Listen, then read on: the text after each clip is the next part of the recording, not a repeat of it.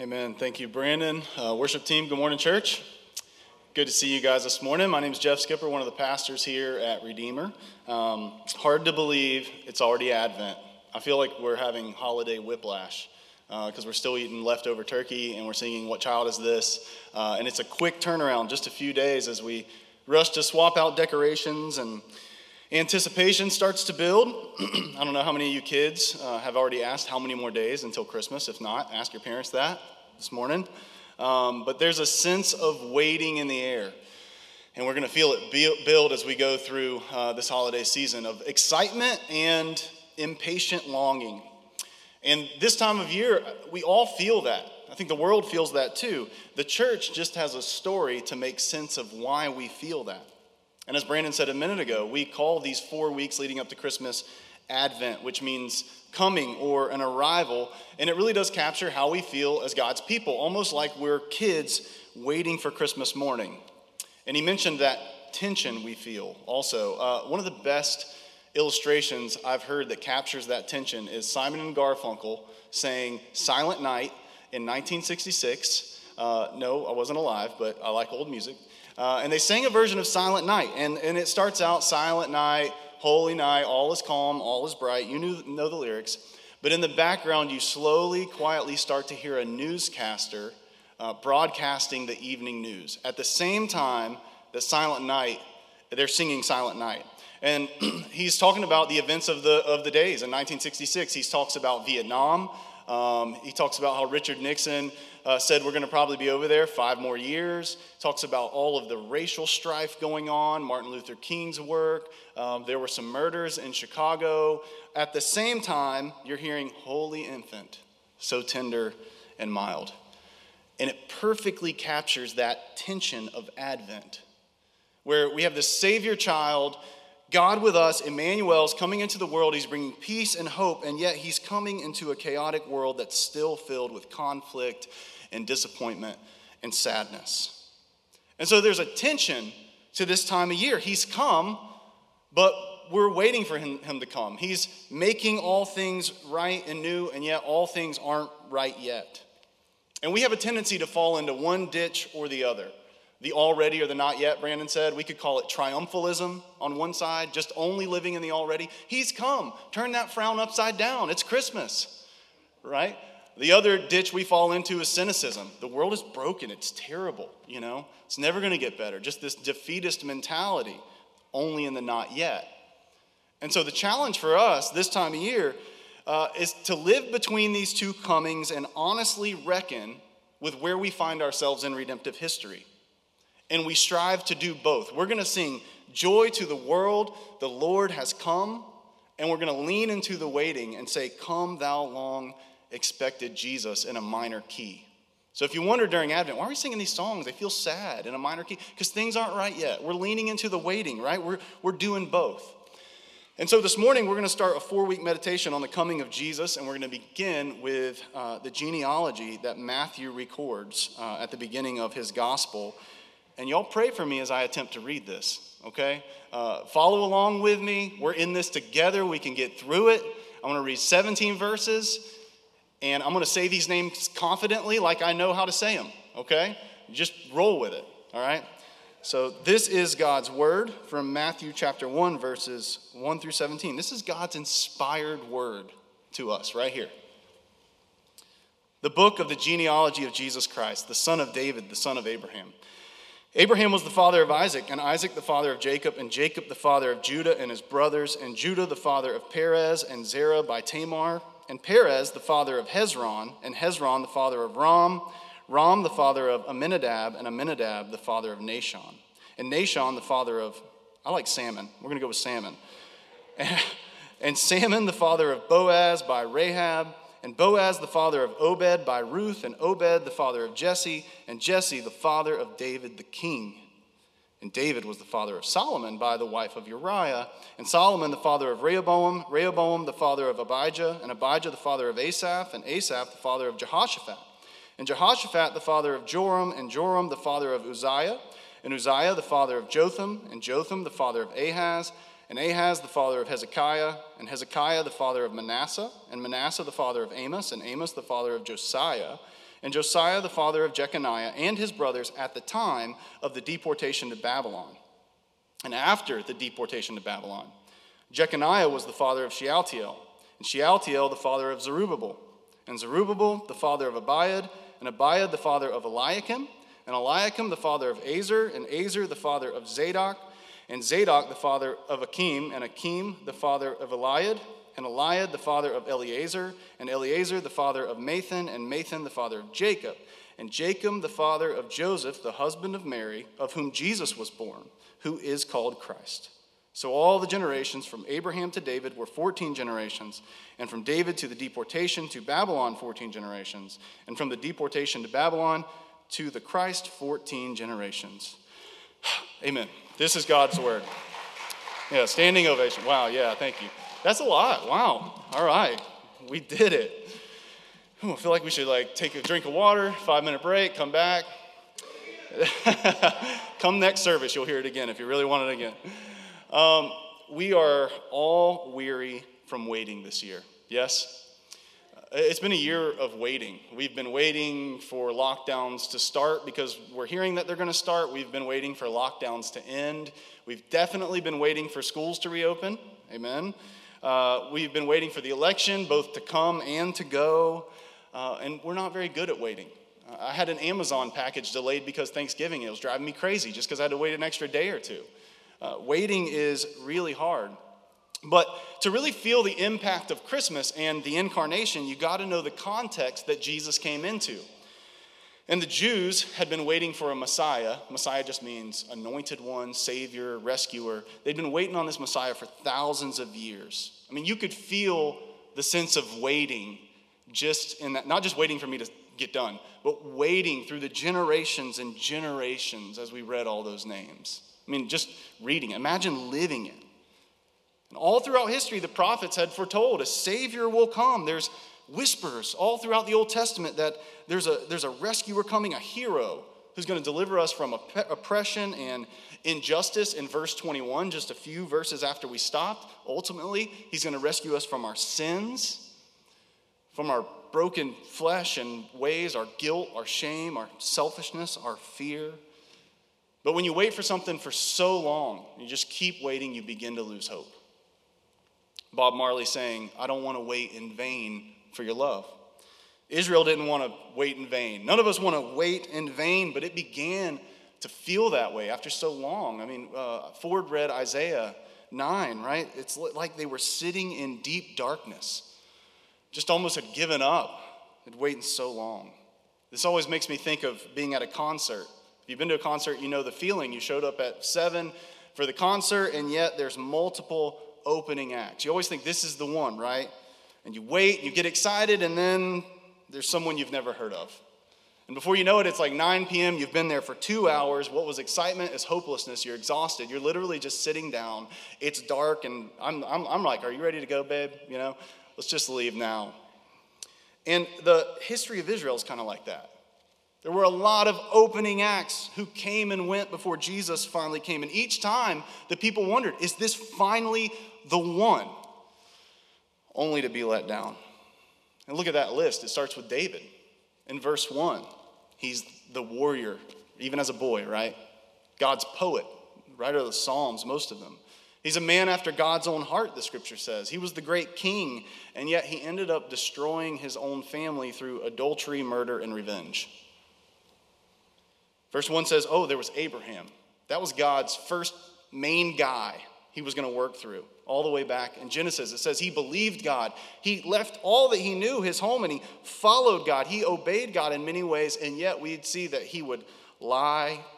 He wouldn't wait for God to fulfill his promises. He'd make kind of a mess of things. You go down to verse 7, you see Solomon, the wisest king, finally. This wise king who's going to bring about justice and righteousness, and yet he was an idolater. And the kingdom is literally torn in two after him. You go down the list, there's Matthew alternates between there's good kings and there's wicked kings. There's Ahaz and there's Hezekiah.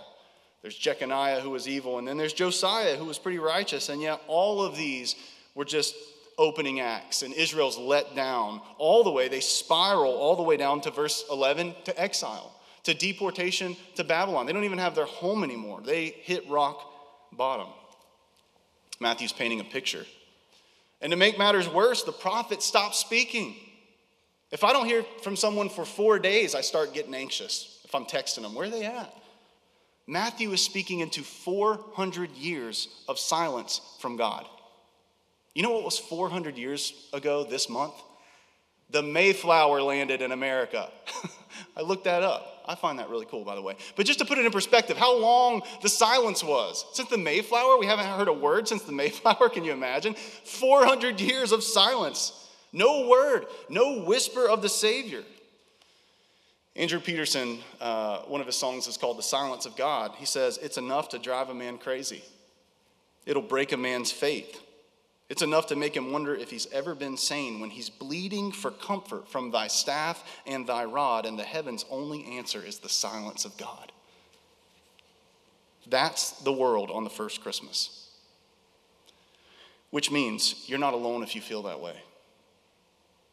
If you feel like God is distant and he's silent, and your waiting is slowly beginning to turn to apathy and you're struggling, as I read the scriptures, that seems to be the regular experience of God's people in this world. Where are you growing restless? Or where are you exhausted and you're starting to try to wiggle out of the waiting? And you're running to false saviors and you're settling for opening acts. Where are you losing hope? Where are you doubting? I'm not shaming you. Right? That's the normal experience of a Christian. Read the Psalms. That doesn't make you a bad Christian if you're struggling that way. But at the same time, faith keeps hanging in there.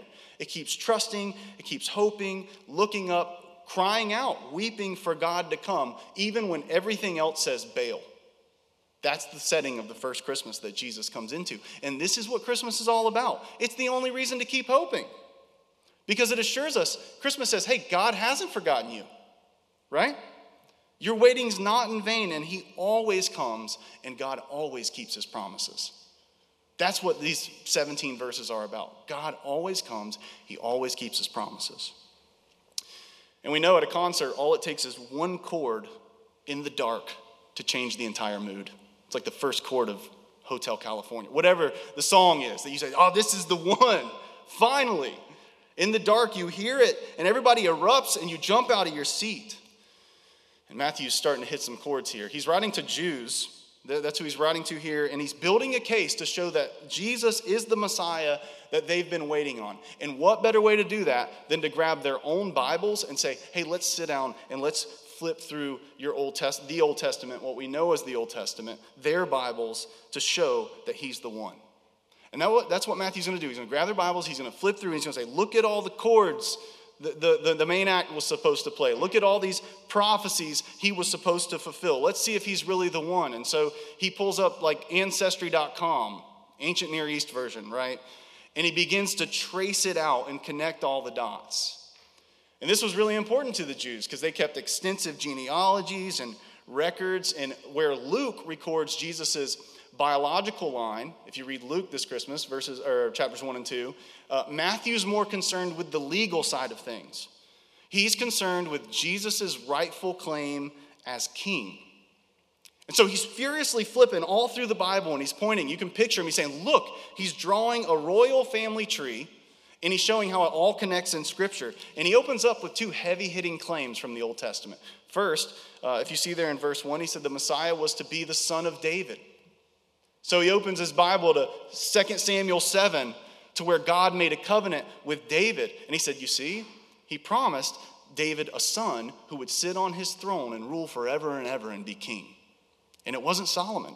And it wasn't Rehoboam or Jeroboam or any of the other ones. Look, this is the one. And then it says he was to be a son of Abraham. And so Matthew opens up to Genesis 12 and Genesis 22 where God makes a covenant with Abraham. And he promises Abraham, he said, through your offspring, I'm going to bless the entire world. Paul makes a big deal out of that. Offspring being singular, being Jesus. Matthew's pointing out all of the prophecies. And you know when you meet somebody for the first time, the more details, the better. If you've never met them before, it's like meeting up off Craigslist to buy something, which is kind of shady these days. Shady things there. Anyways, if I said, hey, just meet me at Walmart, I could be anybody, right? But if I said, meet me at the Legoland Walmart, 3:30 Friday, I'll be parked in the very back of the lot with my lights on in a black truck, not just anybody's going to fit that. Over 300 prophecies in the Old Testament not only say the Messiah is coming, but it says, here's what he'll be like and here's what he'll do. It's very specific. It's not vague. So you couldn't mistake him when he finally did show up if he hit all of those. And 10 times in the book of Matthew, Matthew says, this was to fulfill. This was to fulfill. And over 60 times, he quotes the Old Testament in his book so that they know this is the one we've waited for. And in just the first 2 chapters, Matthew hits a few more of those notes. He says, 1, he was to be born of a virgin. He quotes Isaiah 7, verse 14. He says the Messiah was supposed to be born in Bethlehem, this nowhere town, from Micah chapter 5, verse 2. In chapter 2, verse 15, Matthew says the Messiah would have to flee to Egypt. He quotes Hosea 11, verse 1. He looks in Jeremiah 31, he says Herod is going to attempt to kill all the male babies under the age of 2 in an attempt to kill the Messiah, which is how all hearts initially react to Jesus. Herod said there's a new king in town? I don't think so. We kind of look at Herod and we're like, what a bad guy, but what about you?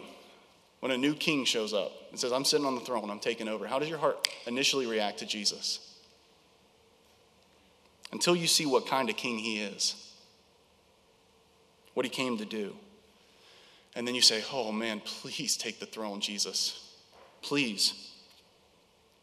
Is he the one for us all? Not just the Jews, is he the one for all of us? Jesus goes on to live a sinless life none of us have lived. He's look at his life, read the Gospels. He's full of grace, compassion, truth, and mercy. He calms storms, he raises the dead, he heals the broken, he covers people's shame. He promises abundant life, he grants forgiveness, he's strong, he protects the weak and the abused, and yet he's gentle and kind.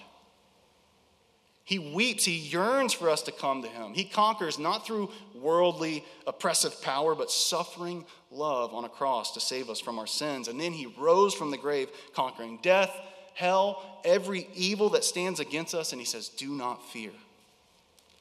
He promises a new righteous record. He promises us new hearts. He promises us a new world. He promises us eternal life. Stop. Reflect on your desires. Say you're not even a Christian. It's the first time you heard any of this. Think about your longings. What do you really long for deep down? What do you really want in your heart and soul? And look at Jesus and all he does and all he promises, all he came to do, all he promises to come to do, and ask, is that the one I'm waiting on? Does he fulfill every longing of my soul? Is he what you yearn for? Matthew says he's come. Every other one out there clamoring for your trust and your allegiance is a hustler. But Jesus is the real thing. He never lets us down, Matthew says. Now, that doesn't mean, oh, okay, well, I accept Jesus and everything's fine. I mean, the reality is we're still waiting, right? I mean, we can relate to Israel. There's promises that have not come to pass yet. Jesus has come, but the world is still broken. But living on this side of Christmas, this side of the cross and the resurrection, we wait differently. We wait with hope, like at a concert. When you wait on the encore, it's totally different than waiting for the concert to start. What was frustration at the beginning, everybody is cheering even though it's dark and the band has already left the stage because there's this like deep assurance that they're going to come finish what they started. Everyone knows it. Right? We wait differently now. This changes the way we wait. And I just want to name 3 things as we close this morning. First, Christmas teaches us that God can be counted on to keep his word, although how and when he does often looks different than we expect. God always keeps his word, but how he does it, when he does it, looks different than we expect. I mean, that's what Matthew's saying, right? Matthew mentions all these former kings, and Israel expected what? A political king. And that's not what they got. Jesus came as a humble child to poor, unwed parents in a backwoods town, born in an animal trough to die. That was heaven breaking in. Not what we expected. because he came to solve a deeper problem than we know we really had.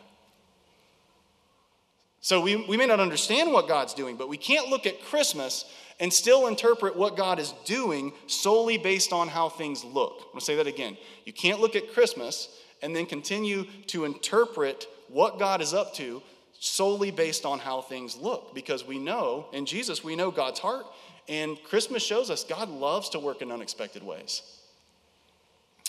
Secondly, we're reminded in this genealogy, listen, when Israel lost hope waiting, they ran to false saviors. They did that as a nation. That's why he mentions the deportation to Babylon. Think of Abraham did it by going to Hagar instead of waiting for God to fulfill his promise through Sarah. Solomon did it by going to foreign wives and being an idolater and so on. And every time Israel ran, they got tired of waiting. They wiggled out of the waiting. They tried to go fulfill it a different way. It always backfired, and we're tempted to do the same. And so Christmas teaches us this. We can't manufacture what only God can do for us. I'll say that again. You can't manufacture what only God can do for you. Wait on the Lord, Christmas is saying. Wait on the Lord. Learn the lessons from those who didn't wait. Finally, I don't know about you, but when I read the Bible, especially when I get to the genealogies, I'm tempted to skip over them, right? Chronicles can be a long month of CBR, if we're honest. I'll say it for us. You're thinking it, okay?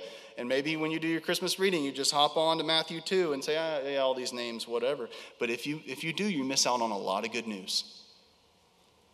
Because this list means no matter who you are, what you've done, where you've been, what your social status is, Jesus came for you, and he can work in you and through you. And that's good news, because this is a colorful family tree. Very.